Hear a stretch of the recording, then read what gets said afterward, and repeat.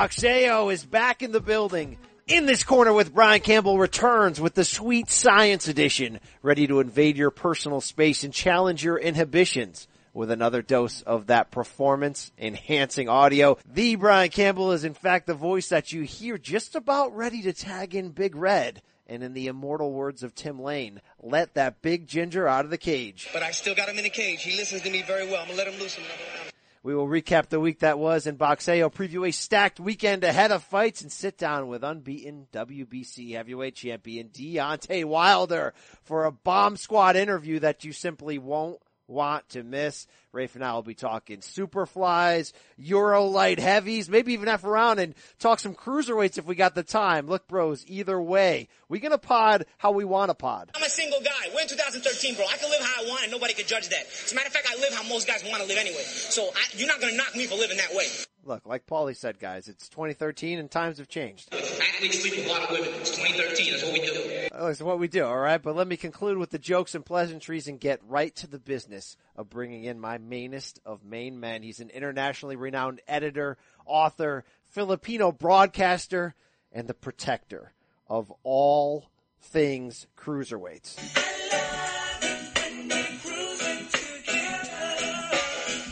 Cruising was made for box. Respect was made for box. I love it when we're cruising together. Oh, Rafe Bugs. Rafe Bartholomew from the left coast with love. How the heck are you? Doing good, man. Yo, I think we should just keep going. See if we can go like a full 50 minutes or an hour by saying like 5 words and then dropping in Paulie sound bites and then, just see how long we can keep that streak going. Well, you sent me down this dark rabbit hole reliving the Paulie Broner feud from 2013. I beat Paulie. I left with his belt and his girl. Don't brag about taking my side piece, though. That's my side piece. You don't get laid. I mean, there's some dark roads that they went, Rafe, to provide us entertainment, and unfortunately, I've got many of them on soundbite right now. I mean, Paulie. My favorite part of that whole affair, which I was rightly criticized for dragging boxing to new lows, was just watching the older generation of boxing scribes try to learn the difference between a side piece and other forms of relations, and they're like, Paulie being just so upset by the writers who referred to the woman in question as a girlfriend versus other forms of nomenclature. The taxonomy discussion that came out of that was really something to behold. Oh yeah, look, it just got. I got more girls than Adrian Broner's got hairs on his head. Okay, I've been with more girls. Yeah, I've been with more girls than the whole band camp's been put together. If you combine all the girls band camp's been with, I've been with more of them put together. Okay, bro camp. Yeah, it just got bad, and I love Paulie was like calling out the media for writing stories about the side piece. Broner brought her up on the stuff, but we got to get out. Let's get away from this. But Paulie did drop this gem that's long forgotten that you did shout me out with. They got everybody that's wrong with boxing together in one room. Did everything that's wrong with boxing in that room and gave birth to Adrian Broner. That's what's going on right now. Yeah, that's what went on back in 2013, Rafe. Speak the truth. I mean, look, I had other sound bites planned, not to play every sound bite on the board, but I don't want to catch you off guard or embarrass you, but I was listening to that interview you sent me of the great Billy Joe Saunders and discovered a very important question that I think needs to be asked of you. But you've had Traveler in Urnia. What's that mean? Perhaps. You've had Traveler in you, obviously. Well, No, but listen, you've had Traveler in you, haven't you? I'm not answering these questions. But listen, I'm asking, you've had a bit of Traveler inside you, obviously. Rafe, have you had Traveler in your by any chance, or can we just? I'm not answering that question, Brian. All right. Moving on. Rafe, we got a lot to talk about on the show, and it begins with a weekend recap, and it begins with Superfly 2 from Inglewood up to no good. Rafe, this was one heck of a card in the end. I don't know if it lived up to Superfly 1, but it brought the heat, and the main event was really the crowning jewel. Srisaket Sor Rungvisai continuing this impossible journey to a majority decision victory over Juan Francisco Estrada in one heck of a fight that was part-time brawl, part-time kind of interesting chess match. I thought the judges actually got it right in the end, even though Francisco Estrada really won, really made that great run in the end. What's your take on this one? Yeah, it was a great fight. And first of all, my take is that I don't think, Srisa Katsura Rungvisai gives a damn. But on some karmic level, I owe him an apology for doubting the man.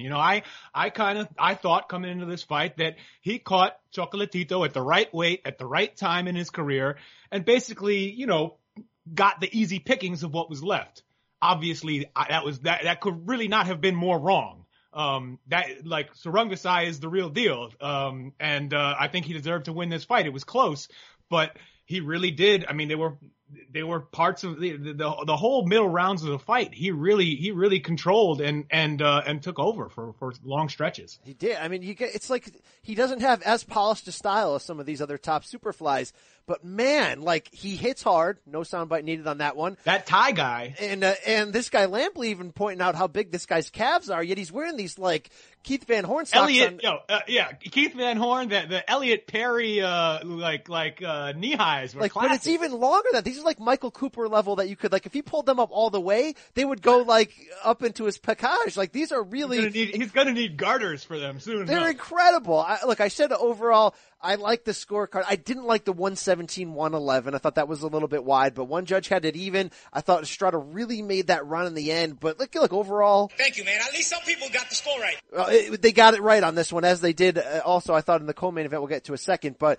I don't know how you can do anything but just revel in who Sor Rungvisai is. Now the stories are coming out that he literally ate out of the trash to as a younger man to keep himself, to keep his career going, to keep his life going. I mean, this guy's come, a long way, started fighting in his teens, and to get to this point, to put those two victories against Chocolatito, to beat really the other best guy in this division, there's no magical formula for how he does it. He's tough. You can't get him out of there. He doesn't go away. And even in points of this fight where Estrada started to figure him out, use that length, make it more of a boxing match, you saw Rungvisai just really figure out how to close that distance, and it wasn't just Neanderthal. I mean, there was some style and substance to what he did in there, and it produced such a beautiful fight. Yeah, and it helps that Sor Rungvisai is such a strong guy at this weight. I mean, he looked unfazed by just about everything that he got hit with, and it was clean. He got Estrada tagged him with some clean shots, the kind of straight rights that put Quadras down in their last fight at Superfly 1, and back the most you saw in terms of a reaction from Sor Rungvisai was a step backwards before revving up the engine and getting back on track. I think, Estrada started off in a tough spot because he realized in those first few rounds he wasn't going to be able to really hurt Sor Rungvisai. Like he wasn't going to be able to wobble him. He wasn't going to be able to put him in trouble.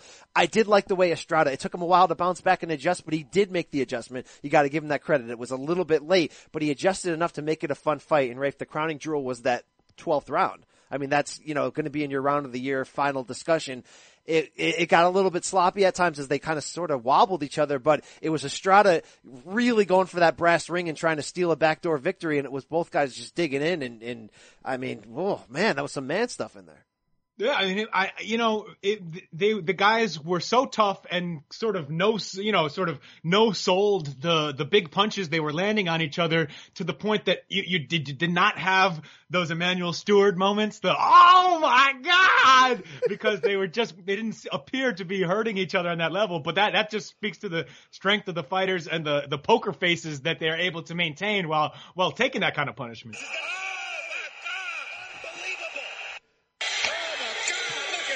Look at this. No question about it. I mean, this guy, Sor Rungvisai, is now having sort of this Carlos Baldomero-like fairy tale story, right? Where he goes from selling feather dusters on the side of the road. Man, don't put that evil on him, Ricky Bobby. Man, Carlos Baldomero, that's rough. He had the heartwarming story of selling feather dusters in a garage to fighting Floyd Mayweather in a pay-per-view and being the 2004 Fighter of the Year. I mean, that's an impossible journey right there. Really, that's true, but he was also garbage. Well, come on. He took that from Zab. He sent Gotti to the deep darks of hell. I mean, I don't take that year away from him. He had a good run right there, right? He robbed Judah of a chance of getting Mayweather, and he got him anyway. So it's like, it is what it is. I mean, that really, when we talk about bad pay-per-view fights, we talk about Canelo Chavez Jr. We don't talk enough about Floyd Baldomir as just being a really, really, I'm really, glad that really... we don't talk too much about Floyd Baldomir. Was that pink gloves for Floyd, and he came in on like I remember the pink gloves from that one. That's just a bad memory altogether. But look, this is a great fight. I want to see it again, Rafe. And I think that might be the best avenue for them to go at this point, because Estrada was so competitive, and he was so competitive against Chocolatito, and he already beat Carlos Cuadras. Do you think we need to run this back right away? I would prefer that. I think that's one of the better options. I like that better probably than something like, Sarung Visai, McWilliams Arroyo, even though he looked great in beating Cuadras in the co-main on Saturday night.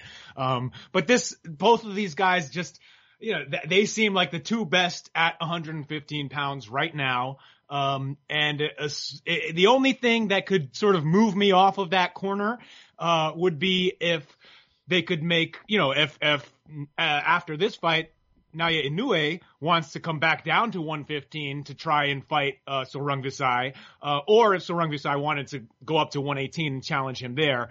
If they could make that, I think I might want to just, see something different. And also that would be like these two guys who basically look borderline indestructible at 115, at least in terms of their punch resistance and their just brute strength at that level. Plus, and who fight obviously at a very high skill level, to see sort of who breaks under that pressure, who is made of the stronger iron, in that, would be pretty cool. No question about it. And, Carlos Cuadras losing that majority decision to McWilliams Arroyo in a fun fight unto itself, 10 rounds, that takes him out of the discussion of that storybook of him having already beaten Sarung Visai, of running that back.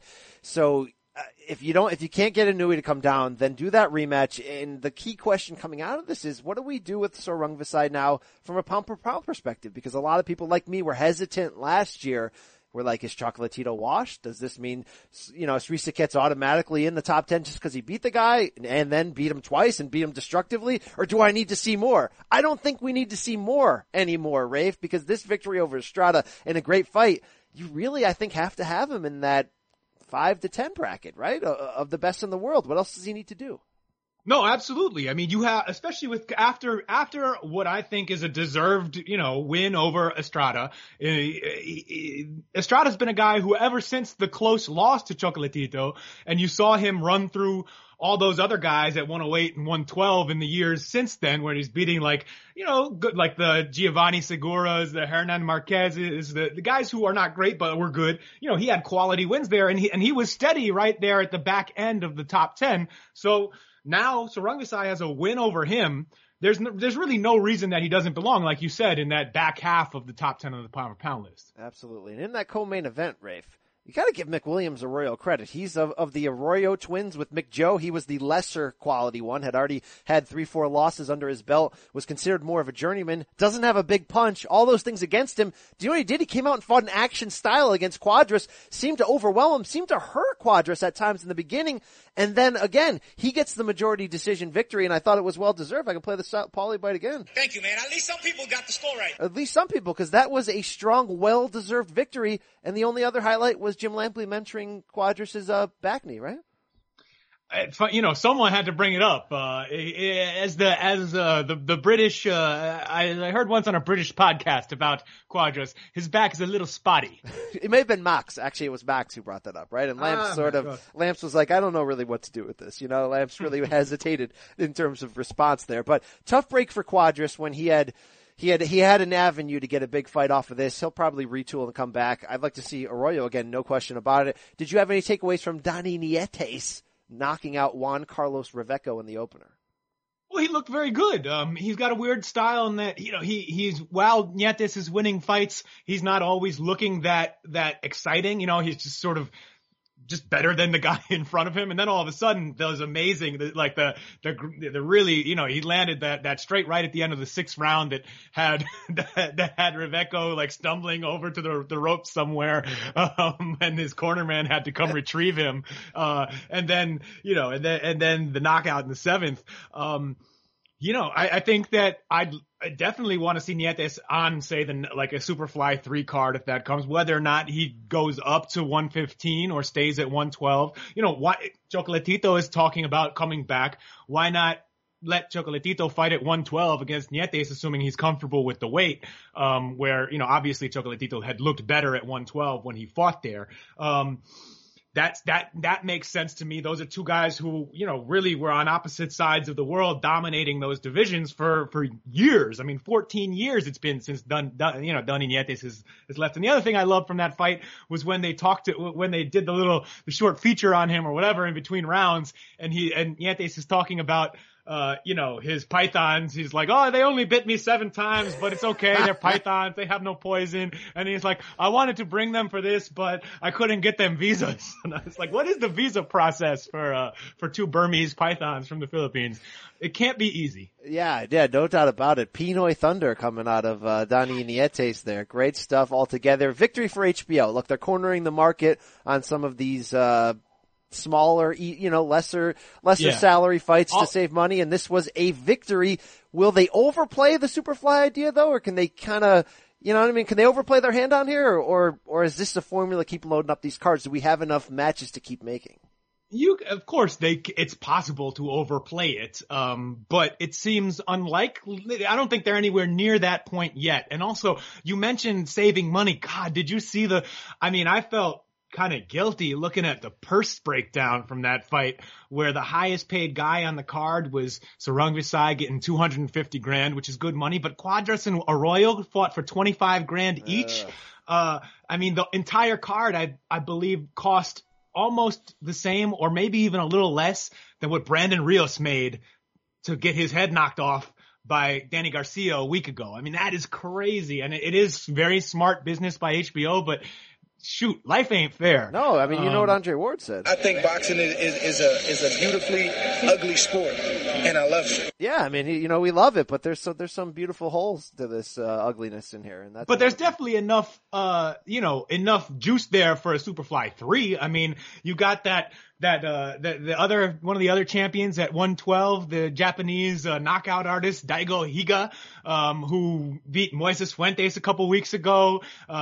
He's got kind of almost like an Edwin Valero's, hopefully not all the way Valero, but at least in terms of a lot of early knockouts early in his career, he's looking. Come on. And he also has those weird, have you seen this guy, Daigo Higa? He carries himself like a tiny little model. It's very funny. We heard Carlos Cuadras say he's very strong, very fast, and very handsome. Well, this guy might have him beat. We have to take a look at his back to get the confirmation there. But, that's a guy who they could work into these cards as an opponent for Donny Nietes, perhaps. They could do a unification, or whoever. There's enough guys. There's these divisions are deep with talent, and that's so if you're going to do like a long running series, this is a pretty smart place to do it at. Yeah, this is the type of the Superflies seem like they'll kind of just produce material that's perfect for the Respect Box newsletter. I mean, this is just this is too good to be true. This is a gold mine. I think when they do it, the third one, bring Chocolatito back. Look, I wouldn't mind him against McWilliams Arroyo. He already defeated him. And run it back, and basically whoever wins that can get back into the discussion of fighting Estrada or Sarung Visai if they don't fight each other again. Moving on from there, Rafe, we saw the other semifinal of the World Boxing Super Series Schaefer Special Super Middleweight, and it was Callum Smith outpointing late replacement Nikki Holzkin, the Glory kickboxer, and from your perspective, Rafe, possible Euro DJ. He kind of had that vibe going, right? You look at he showed up at some of the pre-fight events with like bad gauge earrings. He's got all the tats, tons of gel, more gel in his hair than Brian Campbell. Come on. He really had the look going. And yes, he did look like a kind of like he spins at Rotterdam clubs, and that's cool. Good for him, but pump that techno. The guy had a motor on him. He was tough. He was freaking tough, man. I don't know if that's a kickboxing thing, but good God, he just walked through everything. It wasn't very good, but he never really let Callum Smith off the hook, and even though he got outclassed, you kind of came out of that fight being like, well, props to Nikki Holzkin, especially the way he left afterwards, where he's getting interviewed and he's like, I expected to be heavier. You know, it's just like, okay. Yeah, I know. He was talking a lot of junk that he thinks he can win a rematch, even though he basically got shut out. But yeah, I mean, these kickboxers, they got to walk through hell to win in that sport. It's much more, the knockout percentage is much higher, much more dangerous than even MMA and boxing. And, we see now Smith advancing to the finals, hopefully against George Groves, but he's going to have shoulder surgery. Hopefully Richard Schaefer and wherever that money is coming from, they can do the right thing. But look, even me, I'm only going to care so much about Groves, Callum Smith to begin with. I'm not going to care if they're bringing a late replacement. I'm sorry, Rafe. That's just the way it is. Look, this, it's just, I mean, our friends in the UK will get very excited over that, because it is yet another big British super middleweight fight. And, it's finally a fight where we'll kind of see what Callum Smith is made of, right? I mean, he's been this prospect that people have been sort of excited about for a long time. Maybe his rep has been a little bit, on the decline just when he hasn't looked as spectacular over the past couple of years. Still undefeated. Obviously, a guy who knows how to box with a very good jab. Probably when he fights Groves, it's going to be a little bit boring because they're just going to be, jabbing each other and someone will have to win. But hey, enjoy that out there. Have a few pints of warm ale or whatever the hell you drink, and cheers to that. I will be watching the cruiserweights a little more intently. You think if he stays unbeaten long enough, one of these days, Canelo will send him to hell like he did to his brother Liam? Or, I mean, that's probably one weight class too high. He's like a foot taller than Canelo. Yeah, he's like 6'3". That just probably means more places for Canelo to like break his ribs, but yeah. All right, Rafe, to close out the weekend, a little bit of washed update for you. Cornflake Lamana fought to a 10-round draw in AC against Gabriel Tito Bracero. That's all I'm going to say about that. Shout out to Cornflake. And something we missed last week in the preview, 40-year-old Lenny Bowtie with his quasi-Nazi tattoos gets sent to hell via TKO 7 by Maxime Bosseri in France. Rafe, did this move you at all? Well, of course, man. I mean, like, for years I've been waiting for the Bowtie Charlo rematch. And like now he's 40 already. I don't know if he'll be able to get back to that level, Can PBC get him it's gotta be the shoes, bro. Oh, wow. With those low top tennis shoes. Can PBC just get him into the circuit and be an opponent for all the other washed welters? When we make let him fight VO. That'd be fun. That'd be fantastic. Get him in here with all these other wash dudes. Maybe Berto can find the harvest against him. Rafe, we got a little bit of news before we throw it over to big Deontay Wilder. I don't know if you saw this. Amir Khan spoke to Radio Raheem of Boxing Scene. Come on, Amir, stop doing this to yourself. He says, quote, Spence is ideal. I have a 100% record with Southpaws, ! Rafe, I know this guy lives to try to clean up the 147 division. But come on, guy. Come on, bro. Yeah, some boxers pull off the delusional act in a charming way. Amir Khan has never really had that down. Every time he starts spouting off about stuff that is just ridiculous, you just want to be like, shake him and be like, shut up, man. Just shut it. Stop it. Stop that. What are you going to say? He's wrong. You're just like, shut up. And then shut up. I'm talking. Shut up. Yeah. I mean, come on, bro, right? Who else, I was trying to think, who are these Southpaws? With Devin? That's probably worth checking out for a second. He's 1-0. He did outpoint Devin and held him off in 2014. I was there. It was the Lenny Bowtie night. Who's going to forget that? Algieri's not a southpaw, right? No, he's a straight on. Luis Collazo, he took a decision from, although he got rocked a bit late. Looking up and down, Zab Judah, he knocked him out with that questionable body shot. I don't know if Paul McCloskey was a southpaw, but that was the only other southpaws jumping out. I mean, he could also have said, I have a 100% record with washed fighters, there's a lot of things that could have applied just as well. Anyway, let him, that's fun. If Spence has to sort of wait for Keith Thurman and the rest of the actual world-class welterweights, or like top of the division welterweights, take their thumbs out of their rear ends and get ready to fight him. If he wants to knock out Amir Khan in that time, he has my blessing. That is not the worst, least fun thing to watch if Spence kind of is in a little bit of a holding pattern for a year and a half. He's with Eddie now. He's going to fight that stripper Phil Greco coming up, and then hopefully we build toward, of course, Khan, Kell Brook. And Kell Brook told the Daily Star this week that, quote, me versus Khan is like Mayweather-Pacquiao, but in Britain. Man, what the heck are they drinking over there? Like, come on. I mean, just like 4 years ago, maybe, but yeah, come on, enough of that. Jeez, Kel, that's rough. You just insulted your whole country. Like, if that is the super fight that your entire nation has been waiting for 5 years, you just feel bad for that. You gotta relax, bro. Yo, relax. You know what I mean? Yeah, I mean, come on, bro. Former middleweight title holder Andy Lee officially retired at 33, Rafe. Not a surprise because he'd been inactive of late. It's an interesting career, though, because we remembered Andy Lee being the prized prospect of Emmanuel Stewart, living in his house, like almost becoming a son to him, being this lefty Irish middleweight with huge power. Then he became this somewhat underachieving guy who could save himself late in fights with dramatic knockouts, but always on the verge of getting sent to hell. And then he won a world title. So you look at his career, always a great quote, always a nice guy, one of these guys that really represented boxing well. I guess at 33, I'm happy he walks away now rather than, in a really bad spot when it's too late. Just 2 fights removed from losing his title to Billy Joe Saunders in that majority decision, but didn't go out getting sent to hell 3-4 times. So look, like when John Duddy walked away relatively early, it seems like a good move. Yeah, it makes sense. He'd been inactive. I think he'd reached, sort of as high as he was going to go. So good for him. And I hope, just hold on to that money and, enjoy life. I think I heard our friends on the HBO boxing podcast saying he lives somewhere in the south of France. That sounds nice. So cool. Good for him. I mean, he's given us some fun comeback KOs against John Jackson, Matt Korobov to win the title. He had that, that really fun draw with Peter Quillen. Now it was boring most of the time, but when they threw against each other in Brooklyn that time, that was a pretty fun title fight.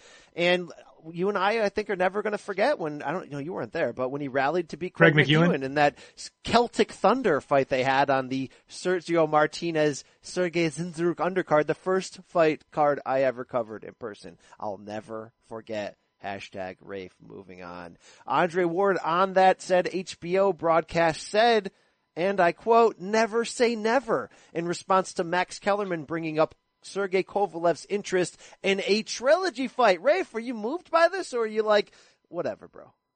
I am not moved at all, man. I like both Andre Ward and Sergey Kovalev a lot. I also think they are both, excellent, perhaps great in Kovalev's case to actually very great in Ward's case fighters.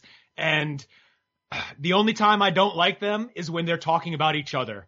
So just move on. All right. Like, I don't want to hear Andre Ward crow about his victories. Good for him. Move on. Like, whether you're retired or not, just stop.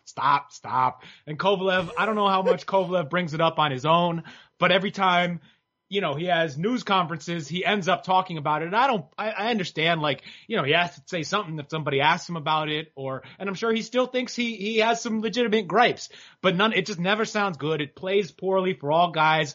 Don't do it. Stop that crap. Stop it. Look, Ward's coming back. We all know he's coming back. He's basically just doing what Andre Ward regularly does, which is take a year to 2 years off between fights. He can't stop talking about it. If he does come back, Rafe, I want nothing to do with Tony Bellew or heavyweight. I'd rather him make real fights in this division, whether that's against Badu Jack, Adonis Stevenson, or, look, I'm not going to hate a trilogy fight against Kovalev, as long as it's not on pay-per-view. Not like I would buy it anyway, so I'm not trying to fight that battle, but I'm just saying, if they can get that off pay-per-view and Ward can take realistic money, and if they actually did that, like, let's say on HBO where he works, Ward Kovalev 3 still an interesting fight to me when you consider some of the controversy. And Ward called out Kovalev late Saturday night to Radio Rahim and said, quote, everything is documented. Go back and look at all of the excuses. It's embarrassing to me, taking myself out of the equation. If I promoted Kovalev or I was a fan of him, this is no respect to the dude, but you have to grow up and own what happened. I got to agree with Ward in that regard, Rafe, and their little back and forth. Kovalev has handled these 2 losses horribly in terms of publicly always blaming something. I'd like to see a third fight. I'd like to get some real closure that doesn't involve hitting below the bag or a corrupted decision, which I still don't think was corrupted or controversial, but that's just the way that went. Well, it could be controversial without being corrupted. I don't think there's anything corrupt about Kovalev losing in the first fight by decision. Most people just disagree, and it was a close enough fight to go either way. Yeah, no doubt about it. But Ward against the top guys in light heavy would still move me. Absolutely. Sorry, drop to interrupt you, but go ahead. Just drop it on me. Drop it on my head. I would like to fight Adonis Chickenson. Come on, I'd like to see that. The division has gotten really strong. And yes, but Ward looks like if and when he comes back, it's going to be for these event fights, right? It's going to be Bellew. It's going to be like, some very carefully selected heavyweight, that he can get that win at heavyweight over and sort of be, make some Roy Jones Jr. type claims. That sucks. I don't like it, but it's hard to imagine anything else happening there. It's also hard not to imagine him coming back on BET against, someone we never heard of. And the plasterer for the local council. You're like, get that guy up in the bullpen, because unfortunately we're probably going to see that, right? On some HBO card or something. Like, come on. By the way, footnote props to Tony Bellew in this whole affair, because Bellew is at this point in his career where all he does is call out retired fighters who are probably coming back. Like, he fights David Haye twice. He wants to fight Deontay Wilder. Oh, that guy's too big. Tyson Fury, yeah, I'll take him. And then Andre Ward, I could see us doing that. Bellew is just one of those guys where I've never really been a big fan, but I appreciate the hustle that he is working here. We're destined to see Andre Ward against Joe Smith Jr. on HBO, right? That's pretty much where this is headed, right? Speaking of the plaster of the local council, I mean, come on, that's the American version of that right there. Rafe, in other news this is old news, but I'm just discovering it. That March 31st Showtime, Anthony Joshua, Joseph Parker, unification heavyweight bout from Wales. You know what the co-main event that is? Meldonium head Alexander Povetkin against 7'5" David Price. Are you kidding me? You got Povetkin risking his mandatory status against Joshua by going against the often knocked out former giant who I once claimed would undoubtedly become the next heavyweight king. What the heck was I smoking back then? Are you kidding me? This is such a circus comedy fight. You cannot hold a good Meldonium man down, Brian. He will always bounce back. No matter how many times he pops dirty, he's gonna be back. Dude, the price will be for wrong. David Price here. Yeah, the price is gonna be wrong, Biatch, because he's gonna send him to the deepest, darkest depths of hell. That's gonna be bad. By the way, speaking of heavyweights, did you see Eddie Hearn held that press conference for that Danny Jacobs fight that no one cares about coming up on HBO? And afterwards he told the media he's likely bringing Anthony Joshua this summer for his U.S. debut to New York, and it will likely be against Jarrell Big Baby Miller. And the interesting thing about that is half the audience is going to get mad because that means we're probably not getting Joshua Wilder this calendar year, even though most of us didn't think we were anyway. But number two, what network's going to be on? Because Jarrell Miller has another HBO fight coming up. He's fought a couple times on HBO, and now you got Showtime paying a lot to keep Joshua on their network and claiming loyalty. Are we gonna, this is gonna head off somewhere, right? It'll head off probably with that fight being on HBO. Spoiler Hearn alert. is working with them with his fights in the States. Look, Showtime obviously is investing big time in boxing, and that's great. I'm glad they are. But it just seems if I were handicapping it, I'd just say it's more likely to end up on HBO if that fight does come to the States. I heard an interesting interview with Steven Espinoza of Showtime on the Chris Mannix pod, where he just really kept saying, I hope Joshua realizes the loyalty that we got into the game too early with him to show him that we cared. Showtime's really gone the extra mile, overpaying the last few times to outbid HBO. This is a big story. If anyone that actually cares about, the boxing business, the cable, the behind the scenes stuff, this is a big story of where Joshua is headed. I mean, if I was him and Hearn, I just kind of, whoever pays more, right? They already getting the big time British money. So when it comes to US TV, hey, whoever's going to pay us more. If that ends up being Epics and we put Dan Raphael on the call, whatever we got to do, right, Rafe?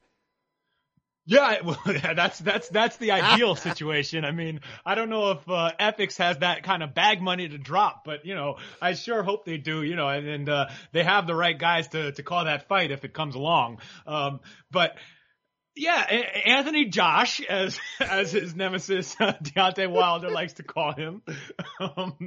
Anthony Josh, yes. I hope that Eddie Hearn promotes him in a way that, allows him to get the best money in each case, doesn't sort of use him as a bargaining chip and stick that fight on HBO because he has this other relationship for Danny Jacobs and whoever else he wants to help build this Matchroom USA thing on HBO. And I think obviously Anthony Joshua, he's the Canelo of the UK. He may be bigger than Canelo in the world. I mean, it's pretty close. They're close to head to head.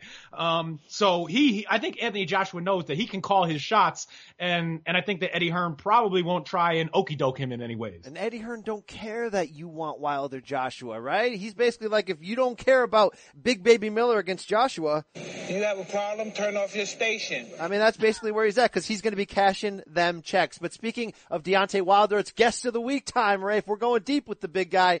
Enjoy. Very pleased to welcome WBC heavyweight champion Deontay Wilder. The champ is here ahead of Saturday, March 3rd against fellow unbeaten Luis Ortiz at the Barclays Center in Brooklyn, New York. That's a Showtime broadcast, 9 p.m. Eastern. Bomb squad indeed, Deontay. We think we're going to see it in this fight. It took a long time to get here, but I think boxing fans, media alike, we're happy that you went back to the well, that you really so badly wanted to prove yourself. How hard of a decision was that for you to go back and give Ortiz a second chance? It wasn't a hard decision at all. When he did what he had done, it really hurted me, because here it is yet again another fighter disappointing me. Here it is yet again another fighter allowing me not to prove myself to some of the non-believers. I've been wanting to prove myself for a long time. I've been saying I'm the best in the heavyweight division. I'm the best of this era. I've been saying America have a badass, and they go by the name of Deontay Wilder. I just haven't had the opportunity to prove it. Everybody always have ran around me, went other ways, have gotten on PEDs, and the situation happened with me the first time with Ortiz. But the second time, I said, hey, I'm not going to let this guy go. I really want to fight him. The special thing about Ortiz, he has so many names people label him as. Although his Atlas name, he go by King Kong, but they also have called him one of the best in the division, if not the best. They've also called him the Boogeyman as well, too. And I'm looking forward to erasing his name out of boxing history. So come March the 3rd. Like I said, that's a hunger we want to see. We want to see you, face a top-level guy seemingly as bad as you do. So it may not matter as much whether you believe Ortiz was clean, but curious, do you believe that he had the right intentions when he failed that test last fall? The right intentions? In terms of, he says it was just a blood pressure medication. Man. Come on, man. Come on. We all know that once anybody, I won't even just say a fighter, anybody that use banned substance that aren't supposed to use it in any sport, we all know that is not their first time taking it. That's just the time that they got caught. And unfortunately for Ortiz, I think this, second or third time he done got caught. So it is not new. Even when he got caught the first time, the second time we already assumed that he's gonna do it, and he did. The blood pressure pills. It was a cover-up. It was a masking agent to what he really did. We don't know what he really did. How many times these guys have done it. We don't know the appropriate time of him actually doing it as many times either. We just understand the few times that he done it. So with that being said, I still wanted to fight him because they still allowed him to come back in the boxing industry. And somebody had to fight him. So if they allow him to come, especially the organization that I'm with the WBC, if they allow him to come back and fight, then, hey, it's a go for me. So all these people that was looking forward to the first fight, Ortiz did what he did. People was mad. They was enraged. A lot of people blamed me, and I didn't understand it. So I felt their frustration, but I didn't understand why they was coming at me with it. So with that being said, I made it my business and say, you know what? I still want this guy. I'm still going to make this fight happen, and I did. It's not because somebody made me do it. My team didn't even mention this guy's name. I brought Ortiz's name to the table. I said, I want him, and I'm going to beat his ass. That's all I had to say. My team was on it from that point on. I got an amazing team. You know, I got an amazing team, and we're all on the same page. We're looking to unify the division and once and for all be the baddest man on the planet. We're very adamant about it, and we're going to do whatever in our power to make that happen. I love that. That's so great to hear. And I'm just curious, like, this is almost unprecedented, Deontay. 3 straight opponents failed drugs against you, failed drug tests. So it's like either we have a really bad problem in the heavyweight division, or this is a trend because they are facing you. Why is everybody popping when they're signing the dotted line to face Deontay Wilder? Man, we've had this discussion many a times, and I say we. I'm talking about the people that loves me the most. I have a lot of great men around me. Got a great family and my team. We always discuss this. You know, it's always a point where when guys fight me, it's always an excuse for people to already degrade, you know, my opposition. You know, since I'm fighting Ortiz, I keep it with Ortiz because it has been statements made with Ortiz as well, too, about him being old and stuff like that.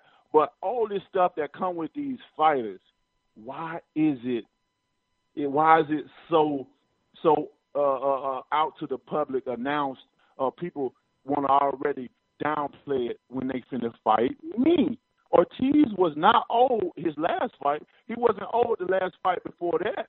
You know, when he fought Malik, or when he fought the Allen kid, or when he fought Jennings, or when he fought the other guys before that, he wasn't old. But since he's finna fight the baddest man on the planet, the hard-hitting fighter in the heavyweight division, all of a sudden, he needs blood pressure pills. All of a sudden, this man got old overnight. All these excuses because it's Deontay Wilder. Some people just they just can't admit and understand when they see greatness. See, I'm going to be a product of when it's closer to my end or when I retire, that's when people are going to say Deontay Wilder was the best heavyweight champion in the world, period. But I don't want them to do that. I don't want to be like the other champions. I don't want to be recognized and be, you know, have and people could be able to appreciate what I've done when it's at the end. I want them to do that now. I want them to shower me with love now. Understand what you are seeing. The old days is gone. This is the new generation. This is the new time. A lot of people already reflect on the old days, but half of them don't even know what the fuck went on in the old days. They always go off of hearsay or what they said, what been said or whatever. They don't know, but they gotta appreciate the new era, and Deontay Wilder is amongst the new era. And you know, we'll bring it to light. We ain't worried about what people saying, because I love to prove people wrong, especially when you doubt me. I'm going to prove you wrong. 39 fights, 38 KOs. Every man that stepped in the ring with me, they laid on their back with their feet up in the air. You know, so it'll be great that if somebody need to advertise, they need to sponsor my opponents, because there's one thing for sure that they're going to get their money is when I knock these clowns out and they feet be up in the air, they're going to get their advertisement. Whether it's on their back, whether it's on their stomach, whether their ass up, feet down, it don't matter. Deontay Wilder speak what he say because he's going to deliver, and that's what Americans do. That's what we do. We talk our talk, and we deliver it. And with Deontay Wilder, I've done it all my career. I've talked it, and I've delivered it. How can they not love it? Deontay, you're coming off that knockout of Bermane Stiverne in the rematch. I voted it the knockout of the year for last year, and the reason why was because you were more scary than normal. You were more aggressive than normal. You were angrier than normal. Was this a one-off, right opponent, right time, you were angry, or is this Is this what we're going to see you like moving forward? It's not that you were ever not exciting, but tell me if I'm wrong, Deontay. There seemed to be an extra level of anger and aggression in the way that you fought against Stiverne the second time. I wouldn't say anger. I'm not mad at none of these guys. They disappoint me at times. They make me upset at times. But anger, I don't come in the ring with no anger. My mind is very clear. But what I can say in that fight, I was possessed. At one point in time in the fight, I watched myself whooping on this man. I was standing on the outside of my body, watching, observing myself beat this man. Every movement, that wasn't Deontay. That was the Bronze Bomber for sure, but he was at another level, and it's crazy. Many people could tell you, like different athletes or whatever, they always would tell you what they see in their event is different from what other people see. When I go into the ring, my view, my outlook of it, where I am is different from what people are observing outside of the ring. And it's a crazy feeling. It's a place where my mind goes, and it's crazy. Sometimes it can get scary for me. I have so much power that I sometimes I get scared that I am going to hit a person so hard in the wrong spot, and that will be it because I possess so much power, and it's natural. It's nothing that I have to train for. It's nothing that I have to build on. It's something that's naturally there, and that's the scary part about it. What possesses you in that moment when you are able to get to an even extra level of scary athletic power like you were in that round against Stiverne? What is possessing you to allow you to sort of get into that zone? Man, I guess it's just the eagerness to win, the willingness to win. That about what I say, I'm a believer of my own hype. I believe in myself like none other. I believe in what I say like none other. I believe everything I say. I believe everything I say I'm gonna do. And I shows that, and that's what brings that night when it's time for the fight. That's what brings out the Bronze Bomber because I believe it. I believe it. I speak it first. I believe it, and then I receive it. And it's in those lines because our words are powerful. What we put out in the universe, what we say amongst this earth, this magical place that we live in, it will manifest. But the thing about it, we have to have patience, and we have something what called time. We all know that time don't wait for no man, but we have to obtain the passion of patience and knowing that it don't come when we want, but in that particular time, in the particular type of moment, it shall deliver itself. And when it comes, not only will I show up, but I'm going to show out, and I'm going to show people what I've been talking about all this time, that I am the best. I do hit the hardest. I am the king of this division. I will unify this division. America have the most baddest man on the planet right here, and I'm willing to prove it. All right, each and every time. Let me touch on that. You said baddest man on the planet, and of course people think Mike Tyson, and you had a little social media spat, I guess, with Lennox Lewis standing up for Tyson when you said, if primes were compared, you would knock out Mike Tyson in your prime. What did you think of the reaction from Mike, who said you like to talk a lot, and from Lennox getting his back? I mean, those guys are subject to their own opinion. I don't get upset when guys want to come and clap back and say certain things. I don't get upset when Lennox Lewis want to defend his one of his era brothers. You know what I mean? They was in the same era. Although Lennox fought Tyson way past his prime, I don't find offense of that. That don't bother me because they can't tell you what I could do.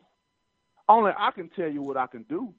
It'll never be able to prove it. Just like now, I'm going to tell you what I'm going to do to Ortiz, and I'm going to show you what I told you I'm going to do to Ortiz, just like I said I was going to do to Bermain, just like I said I was going to do to all the other ones that came before me, and I delivered.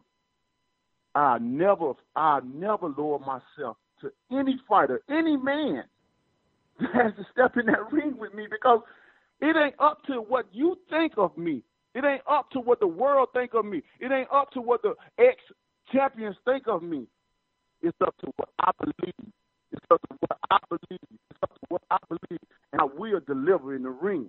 That's any man. I'll never say a man would knock me out or be like this. And the thing about it, Tyson Fury, you know, he did the opposite of me. He said that Tyson would beat him. And then Tyson came out and said, man, you got to have confidence. You got to – what? I mean – Then what I just did, but I got criticized, right?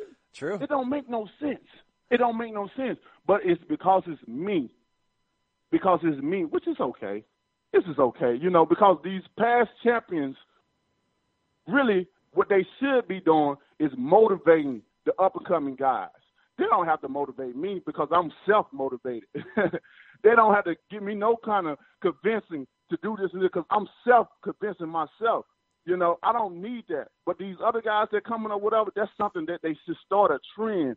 Instead of hating on these guys that's coming to the top or worrying about their legacy being ran over or what they did in their era, that era is gone. This is a new era right here. That's what they should be. They should be praising their guys over here, building their guys up over here, just like every other country is building every other champion, every other former champion is behind their people.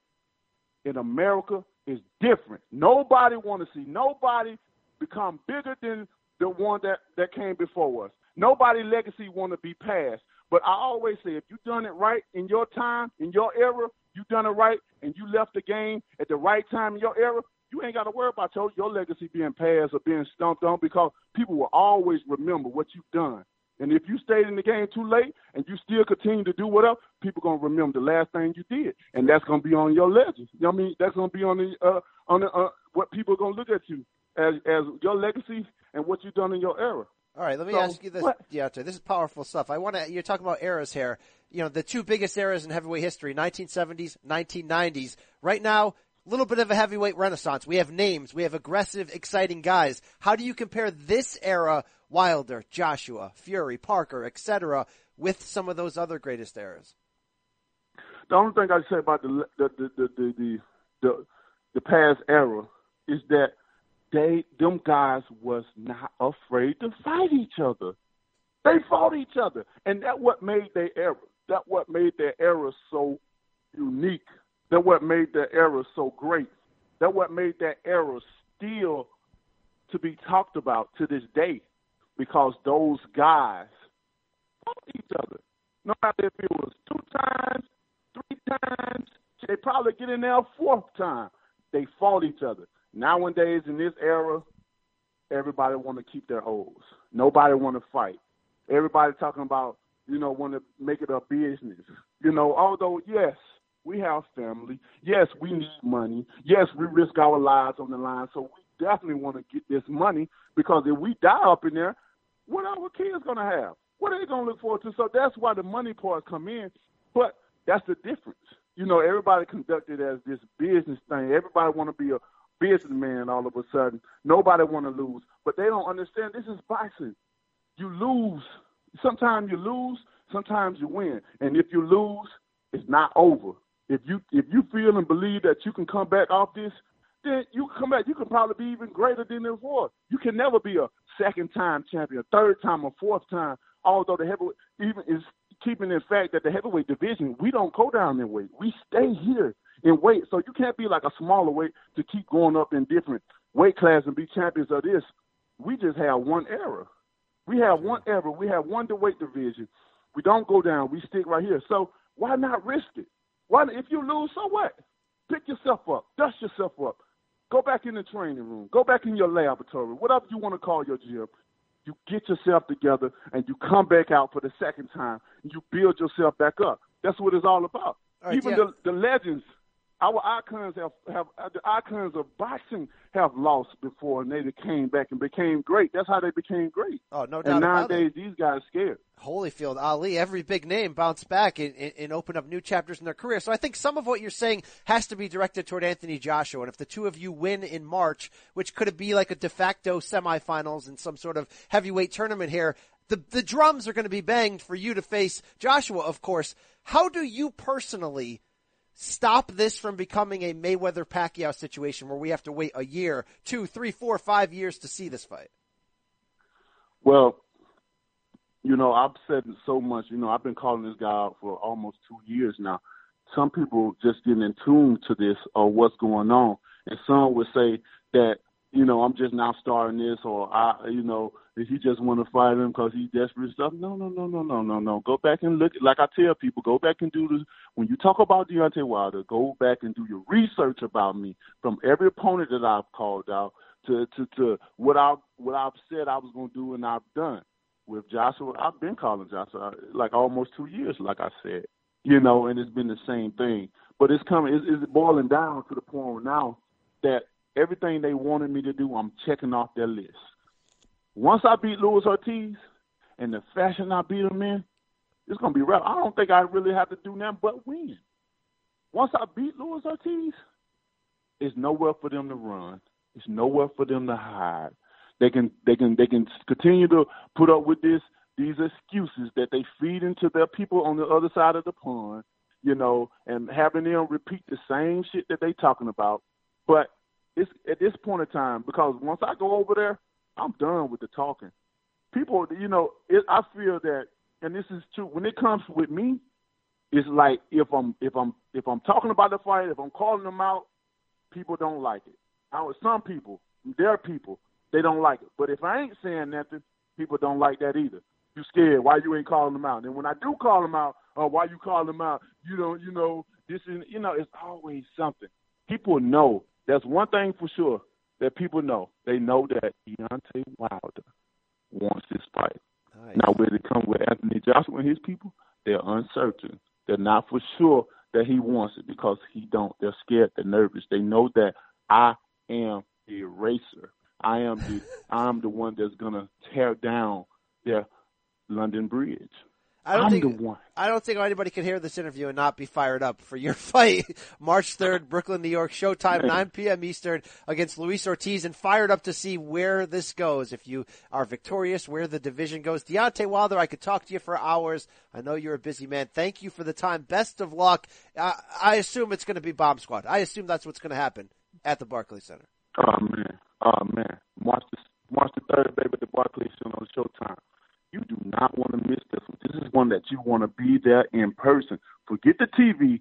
Forget the screaming. Forget all the network and all that. This is something that you want to witness in person with your own eyes. And when you do get there, you better gather up all your food, your condiments, your beverages, your refreshment, anything you bring. You better stay glued to your seat because I'm a type of fighter that leaves you on the edge of your seat. You don't know when it's coming, but it's coming. And this is when you want to see because Luis Ortiz going down, baby. And from that point on, you're looking at the undisputed heavyweight champion of the world. I'm coming for whoever has the other pretty girls, and I ain't playing around. I'm going to gather them all up, and it's going down. In my town, baby. America, here we come, baby. Bomb Squad! There it is. Business just picked up. Deontay, thanks, man. No problem, man. Good luck. Whoa, Rafe. Deontay Wilder there. I almost said Anthony Josh. A lot of golden nuggets the Bomb Squad is bringing this week. A very wild and colorful interview. Holy cow. He's the eraser, get Arnold out of here. We got a new guy in town, he needs to work on the Schwarzenegger accent so that after he wins, if he knocks out Luis Ortiz this weekend, he goes, "You've been erased." It has to happen now. All right. A couple things I want to get to right away because he did drop a lot of nuggets on us. Look, I always thought that KO of Romain Stavern in their rematch last November, which was my personal knockout of the year, again, I still think something was different about him. He fought so ridiculously aggressive and angry. And as he says, Rafe, he was possessed during that fight. Now, you heard in that interview, I tried to sort of follow up. I almost wanted to be like, straight up, bro, are you talking about like black magic here? Like what kind of demonic possession are you talking about? Do you believe that there was something different? I'm not saying do you believe that black magic wasn't, I'm saying did you get that same feeling I did, that he was almost maniacal? There was something different mentally going on in that fight. Brian, no. The only thing I believe is that he fought Romain Stavern and the guy was totally out of shape, coming off a huge huge ass layoff and just was not there to fight. Like, you know, and how dare you? If there, that was just, I can't take anything away from that performance. Yeah, he was hyped up, but you know, that's great about Joshua. He gets hyped up after pretty much every knockout. Like, his knockout celebrations are pretty fabulous. Do you remember that GIF has been going around recently after he finished the French fisherman Johan Duhaupas, who will be back soon, yes. Big baby. Watch out. After Wilder finished Duhaupas, he did that weird like strut around the ring, and he was doing like these like backwards pivots, basketball style at each corner. It was and like just moonwalking. The whole thing is great. Yeah, that's. But I don't know. I still believe. Like, I still want to. No, he was that. like he wanted to. He was deranged, trying to bro. drill Stavern, and like Mercanti Jr. had to like, you know, put his like life on the line to pull him off of him on the ropes. There was something there, but also it's hard to know what to take away from it because he wasn't fighting anything. Yeah, well, I'm not saying that there was Scientology or The Secret involved. I'm just saying something was like, and if we could see him channel that more, look, he'd finally become the attraction that maybe he should be, I just think. And speaking of the attraction and comparing him to Mike Tyson, man, he brought it in response to the criticism he's getting from Tyson and Lennox about, it's weird. He brought it about the criticism he's getting for his own criticism, where he said he would knock out Tyson in their primes and Lennox Lewis coming to the aid, and basically, you know, him saying that these old guys need to support the new era and that no one in the new era can get ahead because the old guys don't want to give up their spot in history. That was sort of interesting, where he basically called them both out for hanging on too long and saying that has affected their legacy and that they're bitter about it. I don't know if I'd go that full distance where Deontay was going there.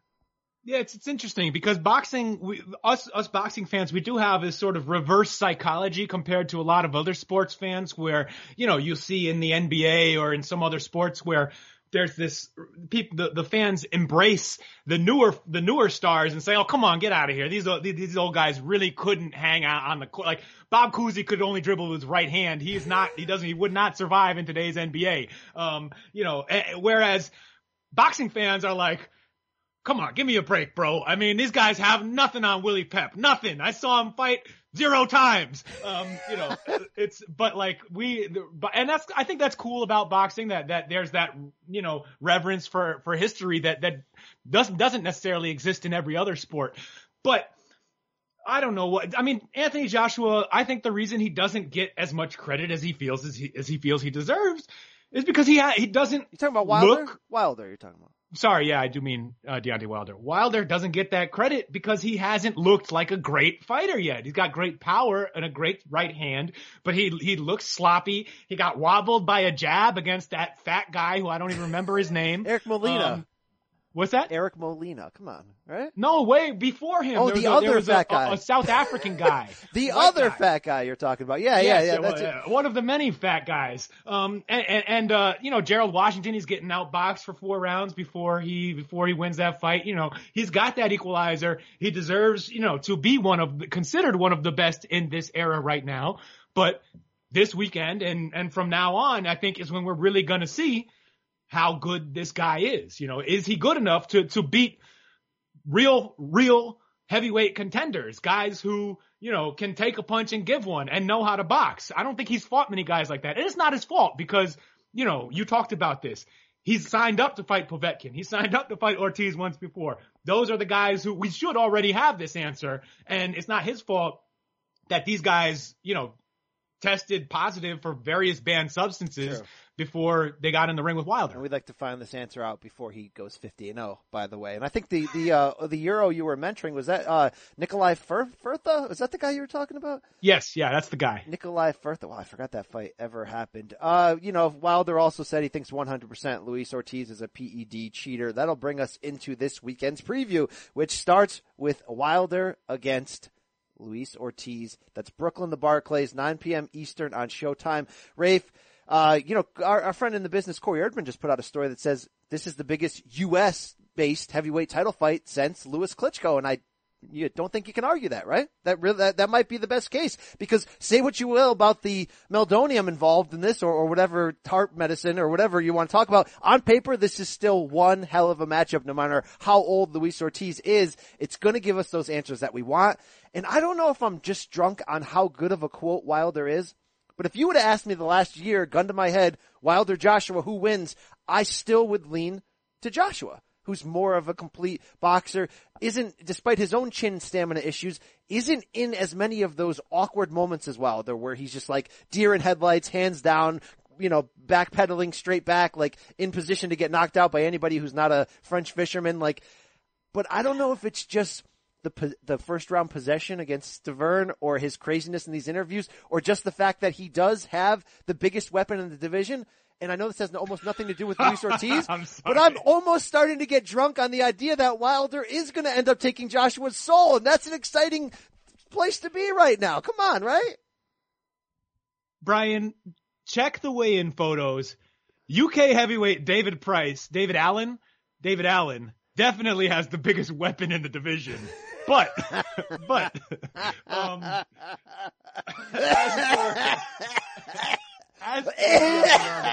his charisma is really something else, and the way he speaks, and like even when he's saying stuff that kind of has me rolling his eyes, I'm enjoying it so much. I'm just kind of buying it. When he's saying like, when he's like, when he's telling you, I told you, now I'm going to show you, it's like I'm remembering old like DMX songs. It's like, believe what I say, what I tell you.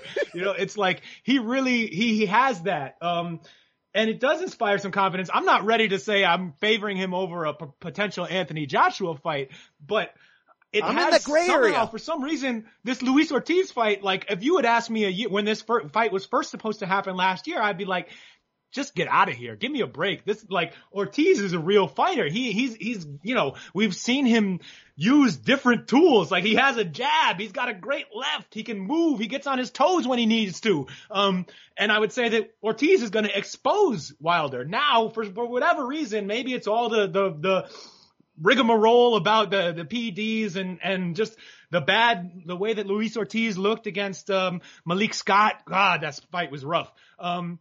For whatever reason, Wilder just feels 50-50, maybe even favoring Wilder, even though I don't know why. I know here's the thing, like for as raw as he is, you don't really need to be polished in the heavyweight division unless you're going against somebody like a Klitschko, right? Like you really, his athleticism and raw power can make a fight crazy, and it almost helps him. Like, obviously, look, he still has to beat Ortiz before we can even entertain him knocking out Joshua, so I sort of jumped the gun right there, but I'm just saying, I'm starting to believe in Wilder in ways that I used to laugh it off, in ways in where I would always bring up the negatives with Wilder, where now I'm wondering if his negatives are almost in some weird way his positives, right? He's so kind of reckless out there, and no one is as athletic as this guy. I mean, the way that he ran in on Stiverne, again, I know it's Fat Stiverne, but the way he ran in and did that juke move, like he hit L1 on the controller in Madden and sort of did that like shake him move and then hit him with the 3-punch combo, like, I know that's not a move you're probably going to do against a top guy, but those are kind of freak stuff that no one else can do here.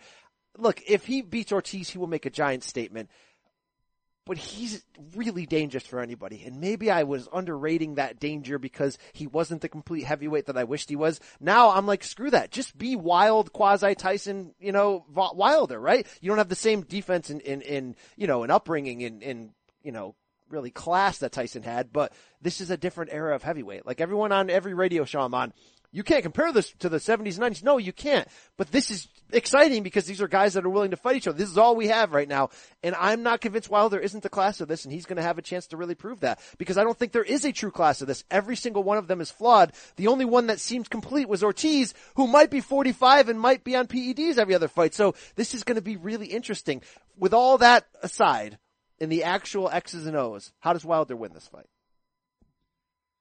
The actual X's and O's, how he wins the fight is he has, he lands his right hand. Yeah, that's it. I mean, the jab's going to be key, right? The jab's going to be a big part of it. He's got to use it as a weapon. He can't put himself in bad spots, but there is that sort of dramatic, I'm going to be ringside. I'm really excited about it. The first time Ortiz touches that chin, it's going to be interesting to see what happens, because Ortiz really brings the power, whether it's infused or not by the performance enhancing audio.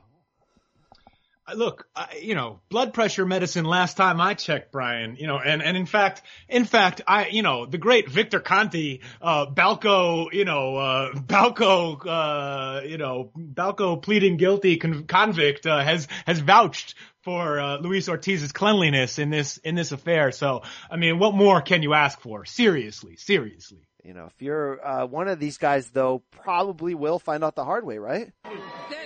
That black guy, he hits hard. I mean, this is the type of fight where you don't expect it to go to a decision. I think Ortiz would have to really come out there and be old, right, for this to end up being a decision, unless they're both going to somehow get to a point where they get hit early and then they get gun shy the rest of the way. I feel like what adds to the excitement level is somebody's going to end the fight on their back, and we're going to have a guy who we may end up saying, this guy could be better than Joshua. Like, let's find out. Like, this is, and then we'll start that build to get there. For boxing, it needs to be Wilder for like money, entertainment purposes, for the health of the sport purpose. But if it's Ortiz, it's still interesting. Still a very, very interesting future.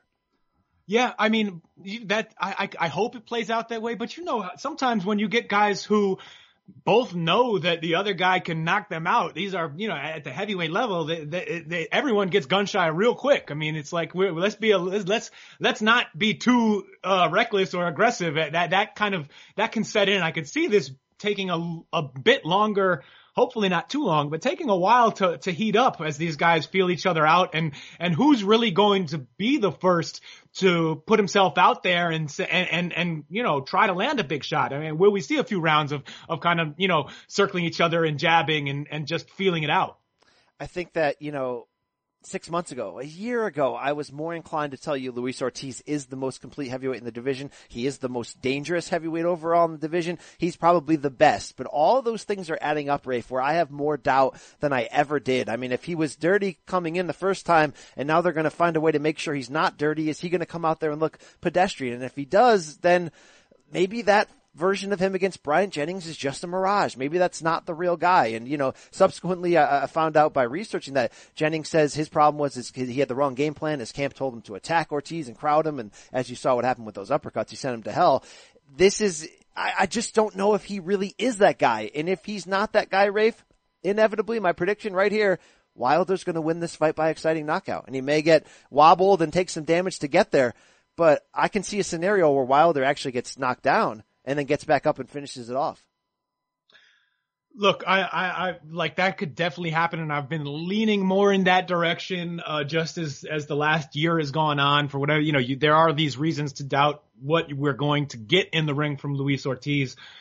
But the guy is a real boxer. He knows how to fight. He has different weapons. He has a good jab. He can move. He can do things that we don't think Wilder has ever seen in a ring before. And even though I don't believe in him like I thought I might have a year ago, why am I going to go against like the what my brain tells me, right? I think Ortiz is going to win this fight. I think he's shown it from what we've seen that he can be a better boxer than Deontay Wilder, and Wilder has never really shown that. It's impossible to know what we're going to see from Wilder because he's never been in against another guy who's even close to his level. So this is it's nut cutting time, and I'm going with Luis Ortiz. I think actually by decision. I think he's going to be, he's gonna take it easy and not go too hard, but just outpoint him. Problem with that, though, and let's be really honest about boxing, is what kind of leverage conspiratorially behind the scenes would Ortiz probably have in getting the benefit of the doubt from the judges? And I know when you make a statement at that, you're basically implying that boxing is completely rigged and they're always going to favor the money fighter, but it happens too often to ignore that it's at least in the cards here. If Ortiz then, in theory, would have to really outclass him, right? Would have to really add a couple knockdowns and outclass him and build such a cushion on the scorecard that there would be no doubt. It's hard to believe that he could get a clean, couple point decision. I don't know. I mean, I think that he could just outclass him. Like if we could walk into this and see a genuinely big class difference between these two fighters, in which case, we've seen it before, like whether it's, Rigondeaux and Nonito Donaire, like if it is so obvious, the judges really can't, I mean, there have been robberies, like robbery is never off the table, but it can be, it's just so plain to see that there's no way to give rounds to a guy. Imagine if Wilder, though, does come out in a more Tyson-esque Stavern rematch style. And again, it's not like he's never been unexciting, but he's been a little bit more cautious, work that jab, try to set you up. What if he came out Tyson-like and just said, you know what? I don't want this to go to the cards. I don't want to take a chance of losing a decision and I'll get outclassed. I want to find out right now if my athleticism is so much better than Luis Ortiz's that I'm just going to find his chin before he finds mine, and I'm going to land the boom, and I'm going to hurt him, and I'm going to try to end this fight. Maybe we get an early knockout if that's the case, Rafe. That'd be awesome. I don't know how it would end up. I think it would end with one of those guys getting knocked out, but it could just as easily be Wilder. Very interesting. That's why we watch. I'm predicting a Wilder mid-round knockout. You are predicting an Ortiz decision. The original co-main of Jermall Charlo against Hugo Centeno Jr. for a vacant middleweight belt has been rescheduled to the April 21st Adrian Broner card after Hugo's rib injury, Rafe. We do have the co-main of a rematch, a very controversial rematch, of course, between Andre Dirrell and Jose Uzcategui for Dirrell's IBF interim super middleweight title. Rafe, you will certainly remember what happened last time if we can play the sound here. Oh, wow. My goodness gracious. My gosh. That's inappropriate to say. That's assault, you guys. That's assault, brother. The problem with this, Rafe, is we didn't really like this fight coming in the first time. The only reason why it's memorable is because of Uncle Dirrell coming in the ring and putting the two-piece on Uzcategui and, sort of some low blows. So unless you're going to get chaos, there's not a lot to like about the rematch. I still think on paper, as long as Dirrell can stay closer to Prime than Wash, he can win a decision here. Yes, that is all true. No one cares. Moving on, Rafe, we have a competing HBO card from MSG in New York. Same city, same night. Sergey Kovalev, Igor Mikhalkin for Kovalev's WBO light heavyweight title. Look, Igor, not really moving me. I don't even think I've seen him fight before, to be super honest with you, Rafe. You are a respecter of not only European fighters, but people anywhere close to cruiser level. This is 1 pound below. Can you tell us, can you enlighten us anything on Igor Mikhalkin? Well, I also have never watched this guy fight, but I can tell you that he got his last win before earning this shot was over the one and only legendary Dudu Ngumbu. Oh, good Lord, Dudu. So this has the feeling, and I'm not going to underrate what Mikhalkin could bring to the table, but this certainly has the feeling like he's a 32-year-old from Russia. He only has 1 loss, just 9 KOs though, and 21 wins. Beat Thomas Ustenhausen. Doesn't have a lot of big names, obviously, after that. Rafe, what are we setting Kovalev up for, though? If this is a second straight sort of showcasey opportunity for Kovalev, who bounced back his last time out from the Ward loss to win that vacant title against Shabransky, where are we going with Kovalev? Are we setting him up to fight the winner, in theory, of a very good co-main event on this HBO card of Dimitri Bivol and Sullivan Barrera? Well, at this point, I would say yes, right? Because Barrera has been, now you got me rolling my R's when I say Barrera, trying to keep up with you. Barrera has been up for the Kovalev fight for a couple times, and for various business reasons, it hasn't come together. And so it would make sense that the winner would move on to fight Kovalev, and then things don't always work out that way, but that seems like as good a guess in this circumstance as any, and I don't blame Kovalev too much for the light touch in this one, because it seemed like, he was ready to fight Barrera, and Main Events promotes both of them. Apparently, if the money wasn't right for Barrera to fight Kovalev in this case, and he thinks Bivol is a better choice, good luck to him. That would be a huge statement. And also, Bivol is a little untested, even though he's looked like one of these destroyer types. So that's a fight. That's really the fight we're all looking forward to on this one. Mikhalkin, it's basically, we've seen Kovalev against these guys. It's Blake Caparello. It's Najib Mohammedi. It's, oh my gosh, Cedric Agnew with his parents dressed for their Sunday best at ringside. Yes, of course. We know what Kovalev does to these guys, so we can it's Shabransky again. We basically can expect a quick, pretty violent knockout. That's all. That's pretty fun. Once upon a time we loved it when Sergey Kovalev did that. For sure. And let's not forget those days. Now that co-main that I mentioned, it is good. Barrera it's like when he lost to Andre Ward, we sort of like, oh, this guy's not for real, but he's rebounded nicely, put together 4 straight wins. He looks like he could be a player in this division. We don't have a lot of time left, but really quickly here, you've been a big Bivol fan, and I've been a little bit slow to get on board like we did with Kovalev and Golovkin very early.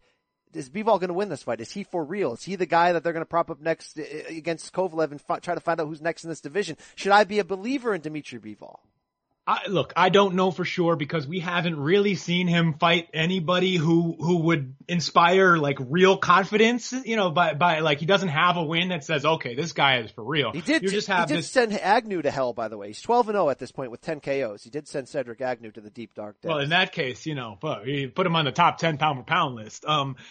He's I don't want to oversell anything, but dude, I am way more excited about some, another one of these, former Soviet, destroyers coming in, knocking everybody out than the sort of, light version of excellent Cuban boxing we get with Sullivan Barrera. He is not a very exciting fighter. He's a very good fighter. But for me, it's a little bit of a risk, but yeah, I'll take Bivol over him by knockout because he's looked good so far, and now is the time to prove it. Absolutely. Rafe, we also will see in Sheffield, England, not on American TV, but Kell Brook makes his comeback from multiple eye injuries against Sergey Rabchenko in a junior middleweight bout. This should set the stage for Kell's future. Rabchenko's got 2 defeats. He's 32 from Belarus. Lost a split decision to Anthony Mundine, was sent to hell by TKO against Tony Harrison. I'm expecting a Brook victory here, but I'm interested to actually see, get a stream of this, if you will, and see where Brook is at, because he's still a very named player at 47 and 54, whether it's Amir Khan, whoever we end up seeing him again. He's still legit. He's still believable as a true player to me. Yeah, we're watching to see if Kell Brook looks good still. Does he still look like a contender at either 154, 147, wherever the heck he wants, Canelo weight if he wants to fight Amir Khan there sometime in the near future? If he looks good, if he looks like, the guy who started his fights against Gennady Golovkin and Errol Spence and lost them, but if he looks like he still has those skills, that speed, that power, there's no reason he shouldn't be considered a good fighter at going forward from here. Rafe, one more fight, and we got to really go underwater to appreciate this.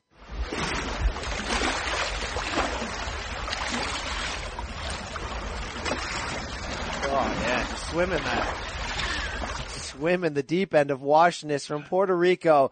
The greatest wash fighter today, Juanma Lopez, taking on fellow Puerto Rican Jason Velez, the former, prospect, looked a lot like Sergio Martinez. We've seen him in some fun fights in a 12-round junior lightweight bout. Holy crap. Look, it's so much fun to watch washed Juanma. Is there any reason, though, that we should believe he can actually beat Jason Velez? I'm looking forward to this. What do you got for me?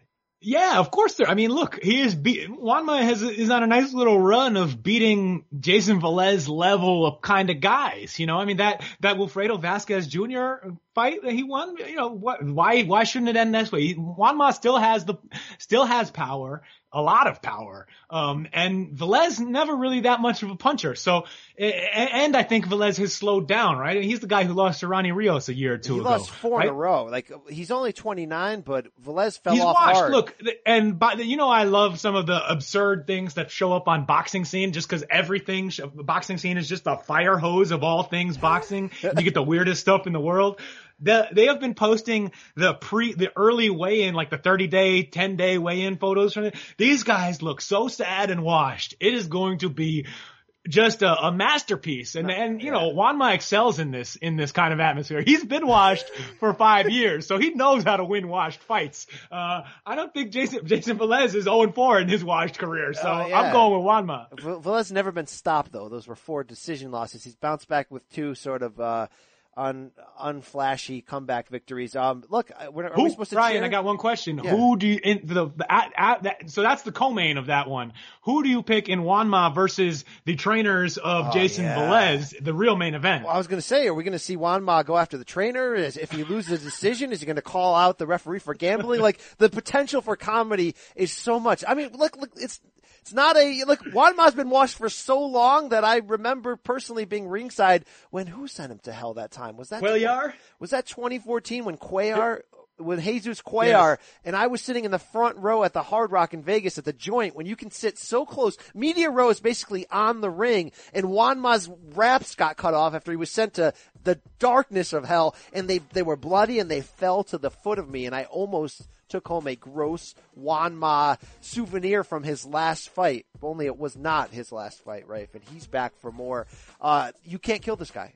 You know, you can't end him, all right? And maybe he'll turn off the lights, and I mean, if he can build this to a Gamboa fight, win or lose, come on. I'm on fire. I'm washed up. That's your weekend, Rafe. No need to make a prediction on this. Loaded show. Many thanks to Deontay Wilder for joining us. Fun fights this weekend. Enjoy it. Rafe, people should get out there and subscribe to Respect Box, the weekly newsletter for the Foley Minute, for the jokes, for the info, for much more. They should buy that great book that I'm looking at on my shelf right here, right? What do they call that again? It's called 2 and 2. McSorley's My Dad and Me. Co-written by Mark Kriegel. Just kidding. Come on, just kidding. A great father-son It would have journey. been. It would have gotten into some. He would have gotten into some deeper levels of father-son drama if that had been the case. Absolutely. And with that said, we get out of here with 2 words for you folks. We out.